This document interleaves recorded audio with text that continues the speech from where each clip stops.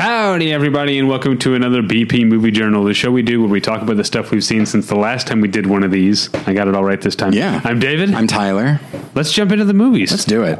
You're starting. I am. A rare Tyler start. Yeah. Why do you feel bad about it? Because we know why it's a rare Tyler start, because I so seldom see as many movies as you see, certainly, but also as many movies as I would like to.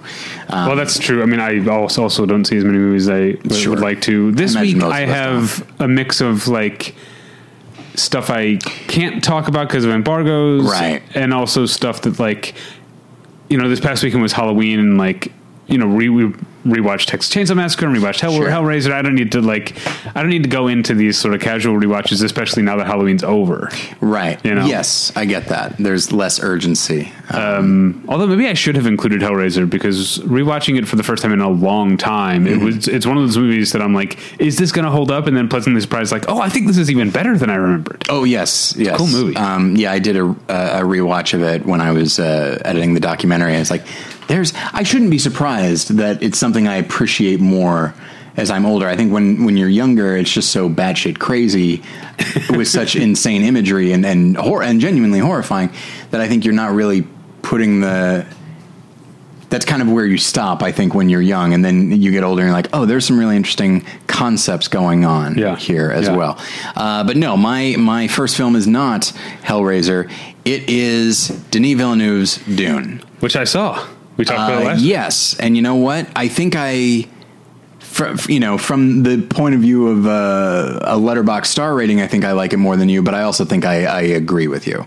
I saw it in the theater. I'm glad I did. Great sound design, great music, and it's really visually gorgeous, and in a way that doesn't. It never seemed to me that, like, Denis Villeneuve was saying, like, hey, look at this. Like, it really just seemed like he's trying to capture just the bigness of the story and the nature of a lot of these characters seeing some of this stuff for the first time. And so they're taking all of it in. So that all works for me. Like, from a technical standpoint, it's pretty flawless. From a story standpoint, the thing that really, really got me was, because again, I saw the original, the 83, 84? Yeah, maybe 84. I don't remember the exact year, but I saw that, but it's been forever. I don't remember many of the details. I just remember the images. And here, your phone is going off. Why is my phone over there? But the inherent tragedy of the story, like, really hit me. The idea that you're watching, like, this political maneuvering so that an entire kingdom, whatever you want to call it, an entire group of people, an entire house is just going to be decimated. Like, watching that level of a conspiracy and realizing, like, oh, these characters that I've gotten to know by these actors I like, yeah, they're not going to make it to the end. And the tragedy of that, like, really struck me. But what didn't strike me was I don't know, like, I just didn't feel connected to it. I felt at arm's length, which is not necessarily a problem. And certainly in the world of sci-fi and in the films of Denis Villeneuve, like, that's not an uncommon feeling. Except that in this case, I don't think I was supposed to feel that. I think I was supposed to feel invested in Paul and what he's dealing with specifically. And I am purely intellectually, but as these characters are feeling things, I'm not really feeling anything for them. And I do wonder, as I think you said, like, when part 2 comes out and you watch them in their entirety, it might feel like just this astonishing achievement. As for right now, it's an amazing technical achievement. And I'm very reluctant to say this because I think Timothée Chalamet is a really great actor. I'm just not, and I think he does a fine job, but I do wonder, it's merely being a great actor is not quite enough to carry a movie of this size on your shoulders. You need a certain kind of screen presence, I think. And the nature of the character is that he is youthful and inexperienced, so that makes sense. That's why I liked the casting, actually. If you look at, like, Kyle MacLachlan, you know, I guess he's boyish in his way, but he's still, like, feels like a man, whereas Timothée Chalamet, who is a man in real life, still looks like a boy. Yeah, and so it's tough because it's just like, well, how do you get someone who can accomplish that and who fits that bill, but doesn't get like swallowed up in the spectacle? Because I feel like he kind of does. Again, nothing wrong with his performance, but there's just, for whatever reason, just he doesn't have the screen presence that I needed to feel like he was taking me through this. I felt the same way about in my opinion, a worse actor, Orlando Bloom, when I saw Kingdom of Heaven. Is that like, this is another big epic with a really great ensemble, and he's our lead, and he just completely disappears, not into the role, just disappears on screen. And I feel like I'm not really, I don't have any kind of entry point. And I know Paul is meant to be our entry point. So it's a good movie. I would definitely recommend it, but I really, after seeing Arrival, which I loved, after seeing Blade Runner, I was really ready to embrace this, because, as you know, something I'd said was like, all right, Denis Villeneuve finally found his genre, which is sci-fi, and he achieves a lot of great things in this, but I certainly did not feel the way I did when I saw those two movies. And so, yeah, it's certainly recommendable. It's a really wonderful spectacle, but a pretty cold one, and one that I didn't feel engaged by. Yeah, I have something else to add, but first, Orlando Bloom. Yeah, he sort of became, he's Legolas, and he's, what's his name, Will Turner. Yeah. And that's like, I mean, he still acts, but like, the last thing I saw him in was Pirates 5, 2017. Before that, it was The Hobbit 3 in 2014. Yeah. Like, he's still showing up in stuff, but just not stuff that I'm seeing. He was in weird. Like, I feel Elizabethtown, which he wasn't very good in. Yeah. And then he's in Kingdom of Heaven, which, you know, he's a very physical actor, and that works for the parts that he's played. But with Kingdom of Heaven, it's like, again, it's an ensemble, but he's definitely our lead. Yeah. Whereas in all of his other films, like, anytime he's part of a larger ensemble, I think he does pretty well. Do you know the, like, okay, Grandma, let's get you to bed meme? Have you seen that meme? No. Yes. Yeah, I feel like Orlando Bloom used to be a big deal. Okay, Grandma, let's get you to bed. Okay, last thing I want to point out about Dune, because I want to say, and enough time has passed that I can talk about specifics. And this isn't even really that big a spoiler or anything, but there's a part where Paul and his mom, Rebecca Ferguson, are out in the desert, and they have to change into their, I've already forgotten what they're called. Their suits. Their suits, their desert suits. It's called a something skin, right? I believe so, yeah. There's a lot of terminology, and I definitely, I liked how immersive things were in that regard. That, like, everything has a name. In any case, they're mother and son, and they have to chase into these things. And there's a weird moment where they're, like, looking over their shoulders at each other's, like, naked backs, and it felt like the flirtatious moment in an action movie where the two heroes who are mismatched have to, like, you know, get into a new disguise or something, and it's like, ooh, who's peeking or whatever. Yeah, I mean, it was super hot, but you noticed it, right? Oh, 100%. Okay, because but I don't think that's what what we were supposed to be feeling. I think it was supposed to be that. But so far, I'm 3 for 3, because after the movie was over, I said to Natalie when we watched it together, I was like, "Hey, did you notice that scene?" And she almost immediately was like, "Yes, I know exactly what you're talking about. It was weird." I genuinely don't think it was supposed to be that. I think it was supposed to be like, these are not the most vulnerable characters to one another, and now they're in this situation where it's like, oh, I'm gonna admittedly, if I changed in front of my mom, I'd look over my shoulder like, ugh, I don't like this. That's the vibe I'm supposed to get, is like, they feel I think that's what they were going for, is they both feel vulnerable, and like they're looking over, like, before they disrobe, as if to say, like, all right. But boy, I don't know if they... I think it's because it's an established trope. I'm trying to think of an example, but I can't. But you know what I'm talking about. Yeah, like, which is why it's so... This, like, adventure movie, you know, like... I'm trying to think, I don't know, like 6 Days, 7 Nights, I'm sure had a scene where Anne Heche, like, had to, like, disrobe and, like... Yeah. Don't look, but I kind of want you to look, like, that sort of thing. Which is why it's actually so refreshing in the last Harry Potter, when the three of them, like, standing on the beach, like, they have to change their clothes basically, and because they're all wet and stuff, like, they have to change their clothes in front of each other, and they just do it. Like, they're just friends. And even though it's two guys and a woman, and of course Ron and Hermione are attracted to each other, but like, they don't hesitate because A, it's like they got shit to do. And B, like, they're just so comfortable with each other. It's like, it's like being back in the high school theater department. Okay. Well, I was a technician. I just wore all black and I never changed. That's right. I forgot. All right. What's next? Next for me is a rewatch. It's been a few years. It's Alfred E. Green's Babyface, starring Barbara Stanwyck. A film that I talked about briefly when we discussed our favorite movies of 1933, I want to say.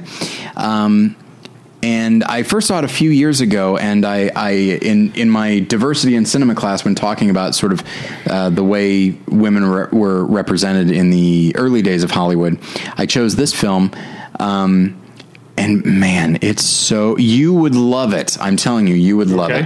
And I do like that, like, for decades and decades, the only version out there was sort of the censored version, but it was like the movie was made pre-code and then released after. And then in 2003 or 4, they found the pre-code version, and that's sort of the official version now. And I'm so glad, because it is absolutely, on so many levels, it's the kind of thing that you would never expect to see from, Hays Code Hollywood. And it's because it's about this woman who essentially embraces like Nietzschean philosophy about exploiting other people and exploiting yourself as a way of like getting to the top, and realizing like she has power over men, which is to say, like, she can get what she wants by attracting men. And at no point does it seem like, does it seem pathetic? Does it seem desperate? It's more just like she takes ownership of this, and somebody essentially, like, she has, for a short time, she has like a mentor who's been reading a lot of Nietzsche, and he says, oh, you should go and you should use men. Like, and it's so interesting because we tend to see this from the other perspective, which is like men using women. Mm-hmm. It's like, well, yeah, but in this situation, she if she knows what she's doing and she's willingly doing it, and is perfectly okay with it to get what she wants, then she is using men. And while you're not seeing any scenes of like nudity or sexuality, like just the frankness with which it approaches exactly what she is doing is so fascinating. And Barbara Stanwyck is able to play all these notes. You're totally on board with her. Like you are on her side. And even when there are some guys that actually are emotionally invested in her, we sometimes see the slightest twinge of not regret for what she is doing, but like, this is an unfortunate part of it. This is the part of the job I hate, and she manages to like create this character who is often very cold and is okay with that, but she actually does not like strip away all the character's humanity. I'm telling you, you would absolutely love it as like an early, like, I definitely see it as a feminist movie, and I think you would really love it. All right. I'm going to move on to my first of two movies today. And to look up the director's name, and I'm still going to get it wrong, but Miklos Jankso. Miklos, probably a Y sound. Sure. Hungarian. Miklos Jankso, maybe? Okay. Anyway, his 1966 film, The Roundup, which is the earliest of his films in this 6-film series that Kino Lorber is doing restorations, or has done restorations of, and are playing in a series at the American Cinematheque at Los Feliz 3, starring Sunday, November 7th. There's 6 of them. I've watched 2 of them. Spoiler, both my movies are going to be Jansko movies today. But based on these 2 movies alone, I would definitely recommend, if you're in Los Angeles, going to the Los Feliz 3 and seeing some of these movies. I can't wait to watch the other 4. But I'll start with The Roundup. Like I said, 1966. It takes place, I don't know, there's a whole opening. Movies that take place in like a specific historical place that start with text explaining it, I read the text and I'm like, okay, and then I always immediately forget. Like, I never gain anything from that. Yeah. So it takes place somewhere, but it's like the Austro-Hungarian War, and the Austrians have basically crushed this rebellion, and there's a bunch of like Hungarians in this prison camp, like prison fort or whatever. And the Austrian like soldiers are trying, the army who are imprisoning them are trying to figure out like who the big players in the, you know, they don't know one like guerrilla from a guerrilla leader, you know what I mean? So trying to figure out who they are. And so basically they're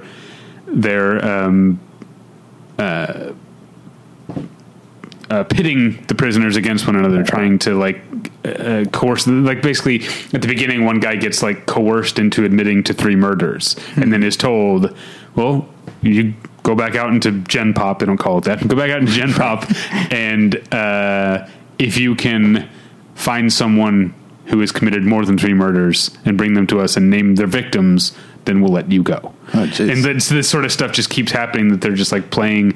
And so there's these mind games, and it feels like a Western, because this fort is in the middle of the countryside and it's black and white, but it's beautiful, like beautiful scope. And these restorations, obviously I'm seeing a compressed screener file, but even based on that, it looks very sharp and clean and clear. And like the light density is exactly what you'd want. It looks great. So these movies are beautiful, but also very like, or I was talking specifically about the Roundup, but this applies to the next one I'm going to talk about too. Beautiful, but also very sad. But also, what's the thing that I found so fascinating about both these movies so far is that there's this constant undercurrent of what I think of as a particularly like Eastern European / Russian brand of gallows humor, where it's like, it's just pitch black. It's there's this, it's fatalist humor that like, everyone knows the situation they're in is awful and is like at some point kind of result like, yeah, we're trying, we're rebels, but like everything's probably going to suck. I think about, Svetlana on The Sopranos, who tells Tony that like Americans go around thinking nothing bad will ever happen to them, and they're shocked when it does. Yeah. And where she's from, which is, she's supposed to be Ukrainian, is that right? I think, I can't remember. I should know. I'm rewatching The Sopranos now. She's like, we expect bad things to happen, and I feel like that sort of like mindset informs a lot of the comedy, I guess. Although you wouldn't classify this movie as a comedy, but it has this sardonicness to it that I found really sad and beautiful, but also like compelling. I couldn't stop watching. I'm reminded of a joke that is dark. It's a dark joke, and it's essentially, what is it, like? Gallows humor is like bread in Soviet Russia. Not everybody gets it. It's like there's a few layers to that joke that I really like, but and so I'm reminded. But I think of that. I think, and that's funny. But I honestly, I'm starting to think. I think there is something kind of universal about gallows humor. I think so. As a concept, it manifests differently in different cultural and social situations. Yeah. But I do think the idea of everything sucks, let's have a laugh about it is kind of universal. I think that there's, obviously this doesn't work for the joke, but not everybody appreciates it. Not everybody understands the impulse. To make. Well, I think you and I are humor. Like comedy nerds who intellectualize and analyze comedic impulses. Sure. Almost reflexively. Like we don't even think about it. Like you said, you just told a joke and then immediately like, there's more than one layer. Like our impulse is always not to be like, that's funny. It's to be like, let's see why that's funny. That's very well structured. Yeah. Which I know a lot of comedians hate that about comedy nerds, but, fuck it. Yeah. Shouldn't have gotten up there and told all those jokes then. You don't want me to pick them apart. Achieving a gorgeous grin from home isn't a total mystery with Byte Clear aligners. Just don't be surprised if all of your sleuthing friends start asking, what's your secret? Begin by ordering your at-home impression kit today for only $14.95. Byte Clear aligners are doctor-directed and delivered to your door. Treatment costs thousands less than braces. Plus, they offer flexible financing, accept eligible insurance, and you can pay with your HSA FSA. Get 80% off your impression kit when you use code WONDERY at Byte.com. That's BYTE.com. Start your confidence journey today with Byte. All right, you're up next. Next up is a rewatch, a movie that I have seen many times, but it has been quite a while since I last saw it. A film that you and I are outside the mainstream and that we don't absolutely adore it, and that is Robert Zemeckis' Back to the Future. Oh, yeah. A movie that... Which I watched in July. I didn't really? I don't think I talked on the podcast because I went to... this was in July when things were like... Before like the Delta really was like... Right. I guess Delta was starting to surge. A friend of mine for his birthday did that thing of renting out a movie theater. Oh. And so at the AMC that's in the mall, there's 3 AMCs in Burbank. Yeah. The one that's inside the mall. Yeah. He rented out a theater and a bunch of us like went to like an 11 p.m. But it was also like after we were like at his place, like barbecuing and drinking for a long time. Right. I watched it, but I'd also been like drinking a bunch of beers. It's late at night. Yeah. Anyway, go ahead. Sorry. Here's something that absolutely happens for me is that, there's a movie that I've seen a number of times. So many people love it. And then you spend so much of your time saying like, well, it's not that great. And then it becomes not that great in your head. And in my mind, it's not the cinematic masterpiece that so many people, especially of our generation, seem to think it is, but it's still pretty good. And in watching it, like, there are certain subtleties, because it's not a movie I think of as subtle, but when you watch it and you're really like, you see like this performance or this line or something like, okay, you know what? There's more to appreciate here than I was remembering. And so I definitely liked it this time. And there are parts of it that I really love. I think performances all across the board are great, with Crispin Glover maybe being like the MVP. Obviously, Michael J. Fox carries the movie really well. Christopher Lloyd is a lot of fun, but Crispin Glover playing, because it's so easy to play like, a lovable nerd. He's not lovable. Like, A, he's a peeping Tom, and then B, it's just like the way he carries himself. You're like, boy, I can't really bring myself to embrace this guy, and he knows it. That's the other thing, is like this. He's a bit of a self-loathing character, and the transformation when like Biff is going after Lorraine and he says, "Get your damn hands off her," thinking it's going to be Marty, which is a plot point I forgot. That he wasn't going to stand up to Biff immediately. He thought this was a staged thing. Then Biff shows up, and you see the look on his face, like, "Oh, this is not what I thought it was going to be." And Biff has basically said, like, "Scram, get out of here." And you see this look on his face, like, I don't think it matters that this isn't staged. I think I have to do this, even though I'm absolutely going to get my ass kicked. There's no question about it. And all of that just happens on his face. And it's a really good moment. It's a really good performance. That, and then there's, you and I are not fans of like people in the past, it depicted in the past scoffing at something that we all know. So like the idea of Ronald Reagan being the president but Doc Brown thinks that's ridiculous.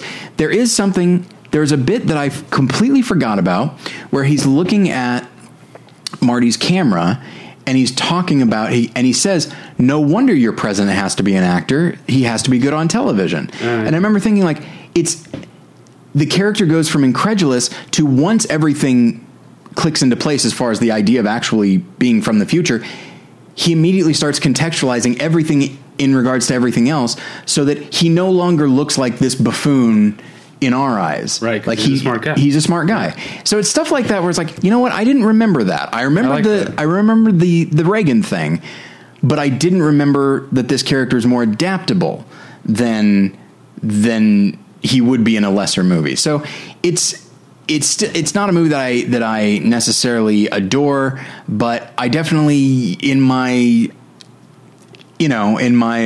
attempts to defend not adoring it, I might have done myself a disservice. And so I'm glad that I rewatched it, and it's definitely worth rewatching if you're somebody like us who thinks they remember everything about it. And this is where I turn into a big snob, which is like this. It's like talking about Big Lebowski. a lot of the people that really love it, it's like, oh, you love the surface stuff, which is perfectly fine, but there's a lot going on, especially the idea of like being able to humanize your own parents, you know, because certainly you don't think parents just don't understand David. And then you see them as Marty sees his parents as younger and sees them as real people. And that to me is like such a fascinating storyline. I remember it was probably my senior year of high school.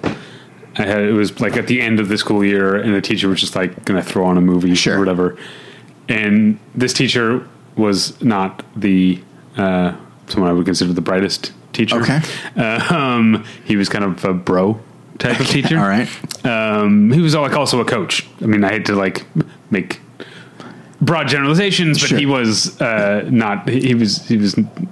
It was not a situation where he got hired as a teacher and they thought, you know what, we need someone to coach this team. Right. Yeah, it was the other way around. So he decided to watch, to throw in Austin Powers, International Man of Mystery, which I was like, hey, I like that movie.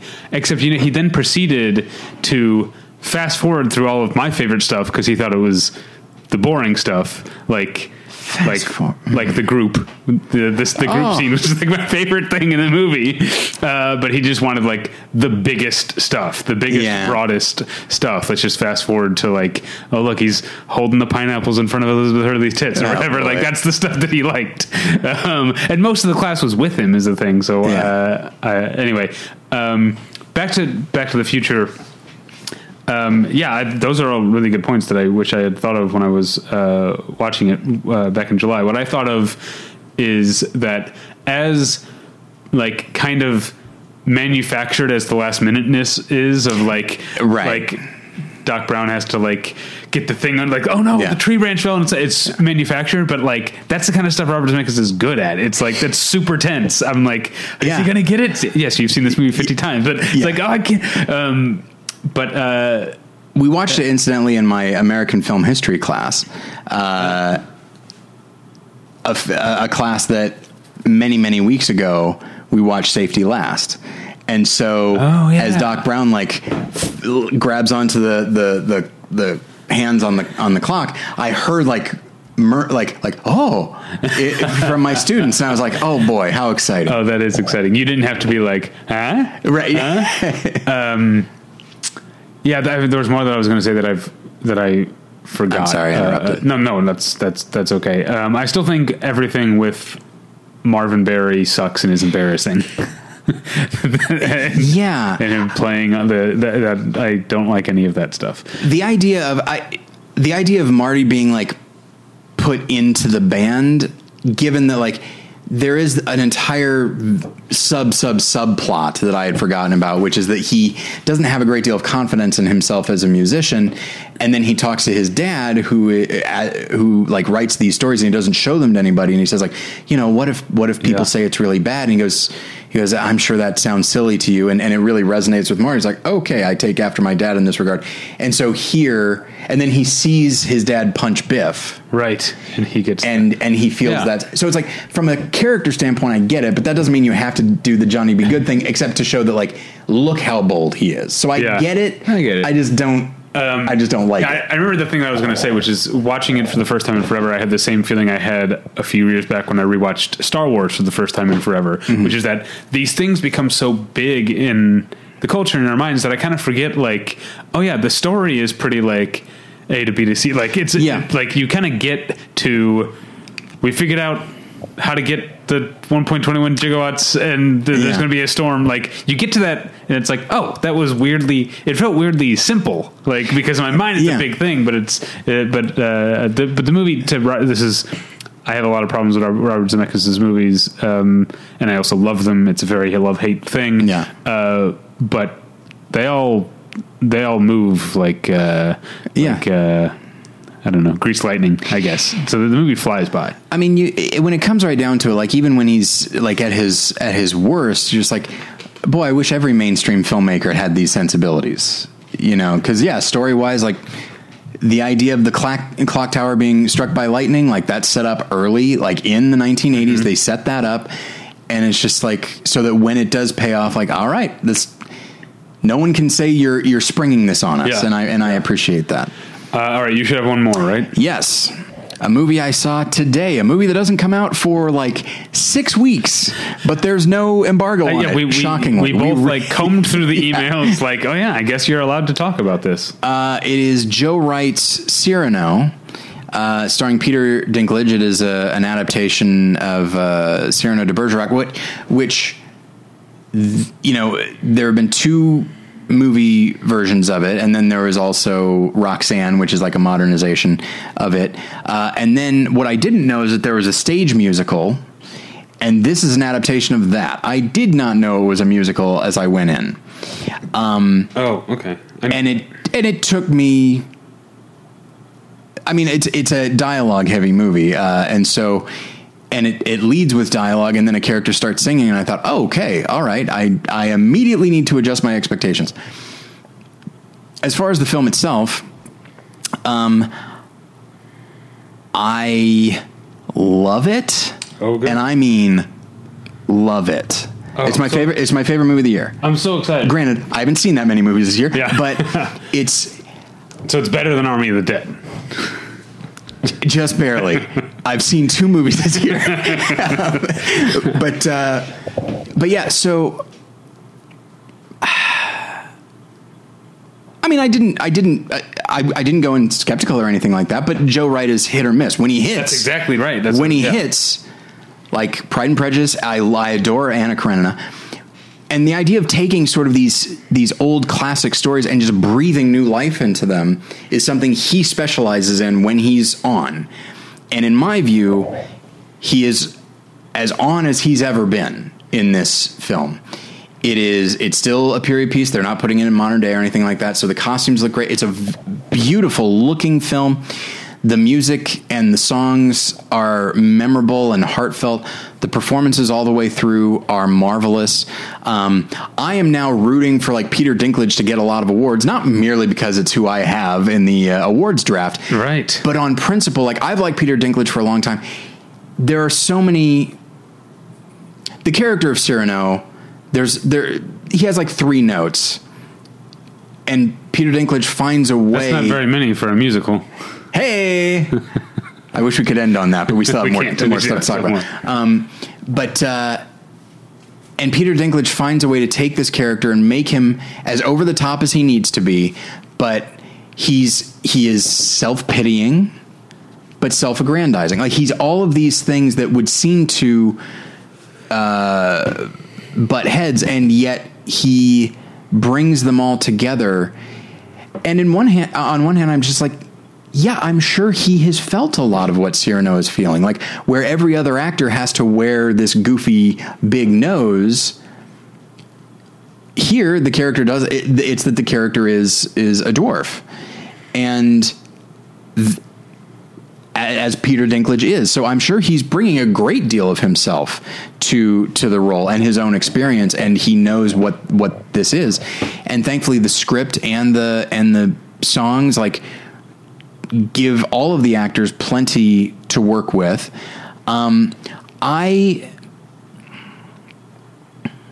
Here's how I would say. I was overwhelmed with emotion to the point of tears, but not necessarily because of what was happening in the story. It was the sheer artistry and the passion and the energy. It made me want to come home and hug Jen. It made me want to wake up my kids and hug them. It made me want to, before the podcast, you mentioned that you were feeling a bit stressed and all that. And I want to be I wish I could give you what I'm feeling right now. It's the kind of movie that, and I'm probably overselling it. I'm sure many people will see it and say yeah, it's just basic, a modern musical, whatever. But for whatever reason, it just hit me the right way. And what? That's the director's name, right? Hey, man, oh man, you're on fire with things that we can't end on. I guess I did. But this is such a silly thing. Every once in a while, I will see a movie that reminds me why I like doing this, whether it be teaching or being a film critic or whatever it is, like I see something, it's just like, oh, this is going to carry me for a while. I think it's carrying me. Like, I think it's rubbing off on me right now, and I haven't even seen the movie. And I do worry that like I'm going to be talking this up, and people are going to see it and be like, yeah, it's good. It's fine. And I have no doubt that mine will probably be the most ecstatic written review on Rotten Tomatoes. But I'm willing to say it's a masterpiece. Just juggling tone and all that. And it's just, boy, I really adore this movie. Like, to such an extent that I was like, if I saw Peter Dinklage on the street, or Joe Wright, not that I remember what he looks like, I'd thank them for the movie. And that's not a thing that I feel very often. I remember I met Danny Boyle, and I thanked him for Millions, right? Because that's a movie that resonates with me for just kind of when it was made and when I saw it. And this is one of those where I just like, it made me feel more alive. It made me happy to feel alive, which frankly is not a thing I feel very often.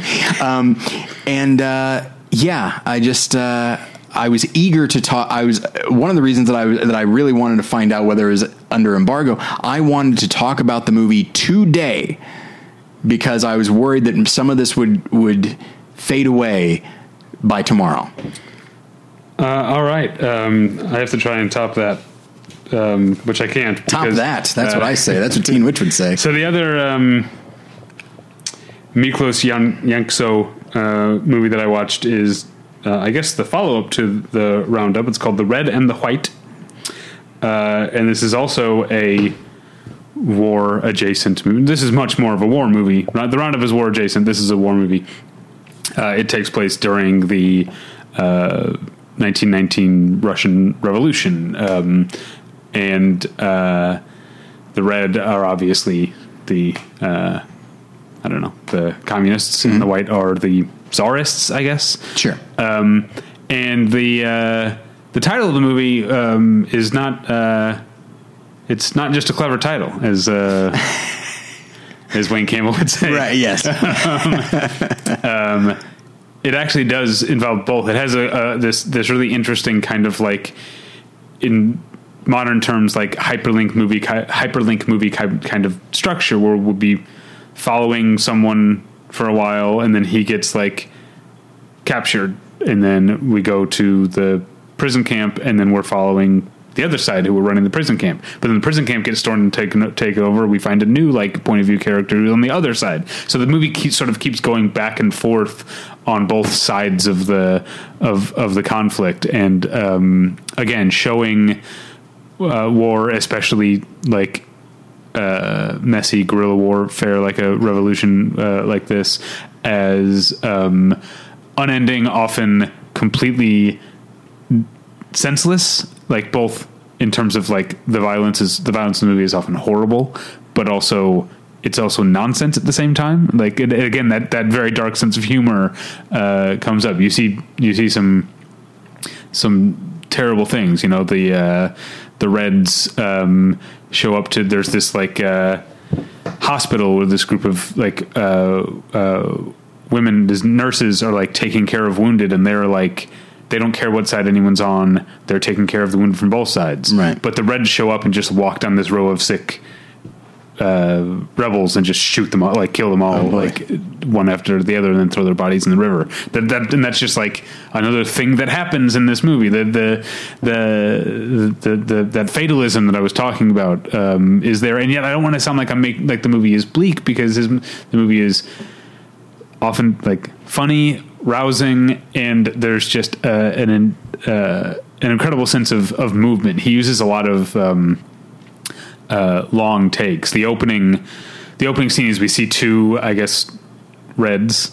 I think I said it before. I think I said it the wrong way about the hospital. I think it was the Whites who were shooting the Reds. Anyway, whatever. Okay. The movie's in black and white, so I often like had to be like, okay, the Whites are the ones with the funny hats. Those are the Tsarists. They have funny hats. But the opening shot, you've got a couple of, I guess, Reds, and they're like shooting at like a group of Tsarists, but then like you see them realize like, oh shit, there's the cavalry, these guys on horseback, they're coming from us, and so they're running toward the river.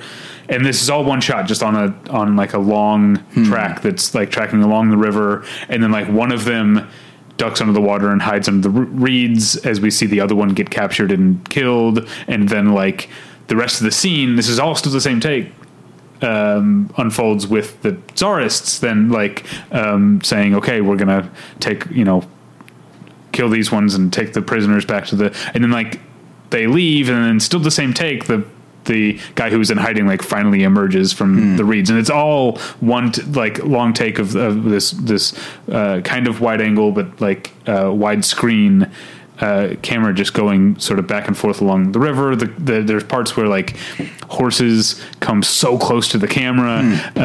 It's beautifully, both of those movies that I've seen so far, I've got 4 more to watch, are beautifully staged. Yeah, sounds like it.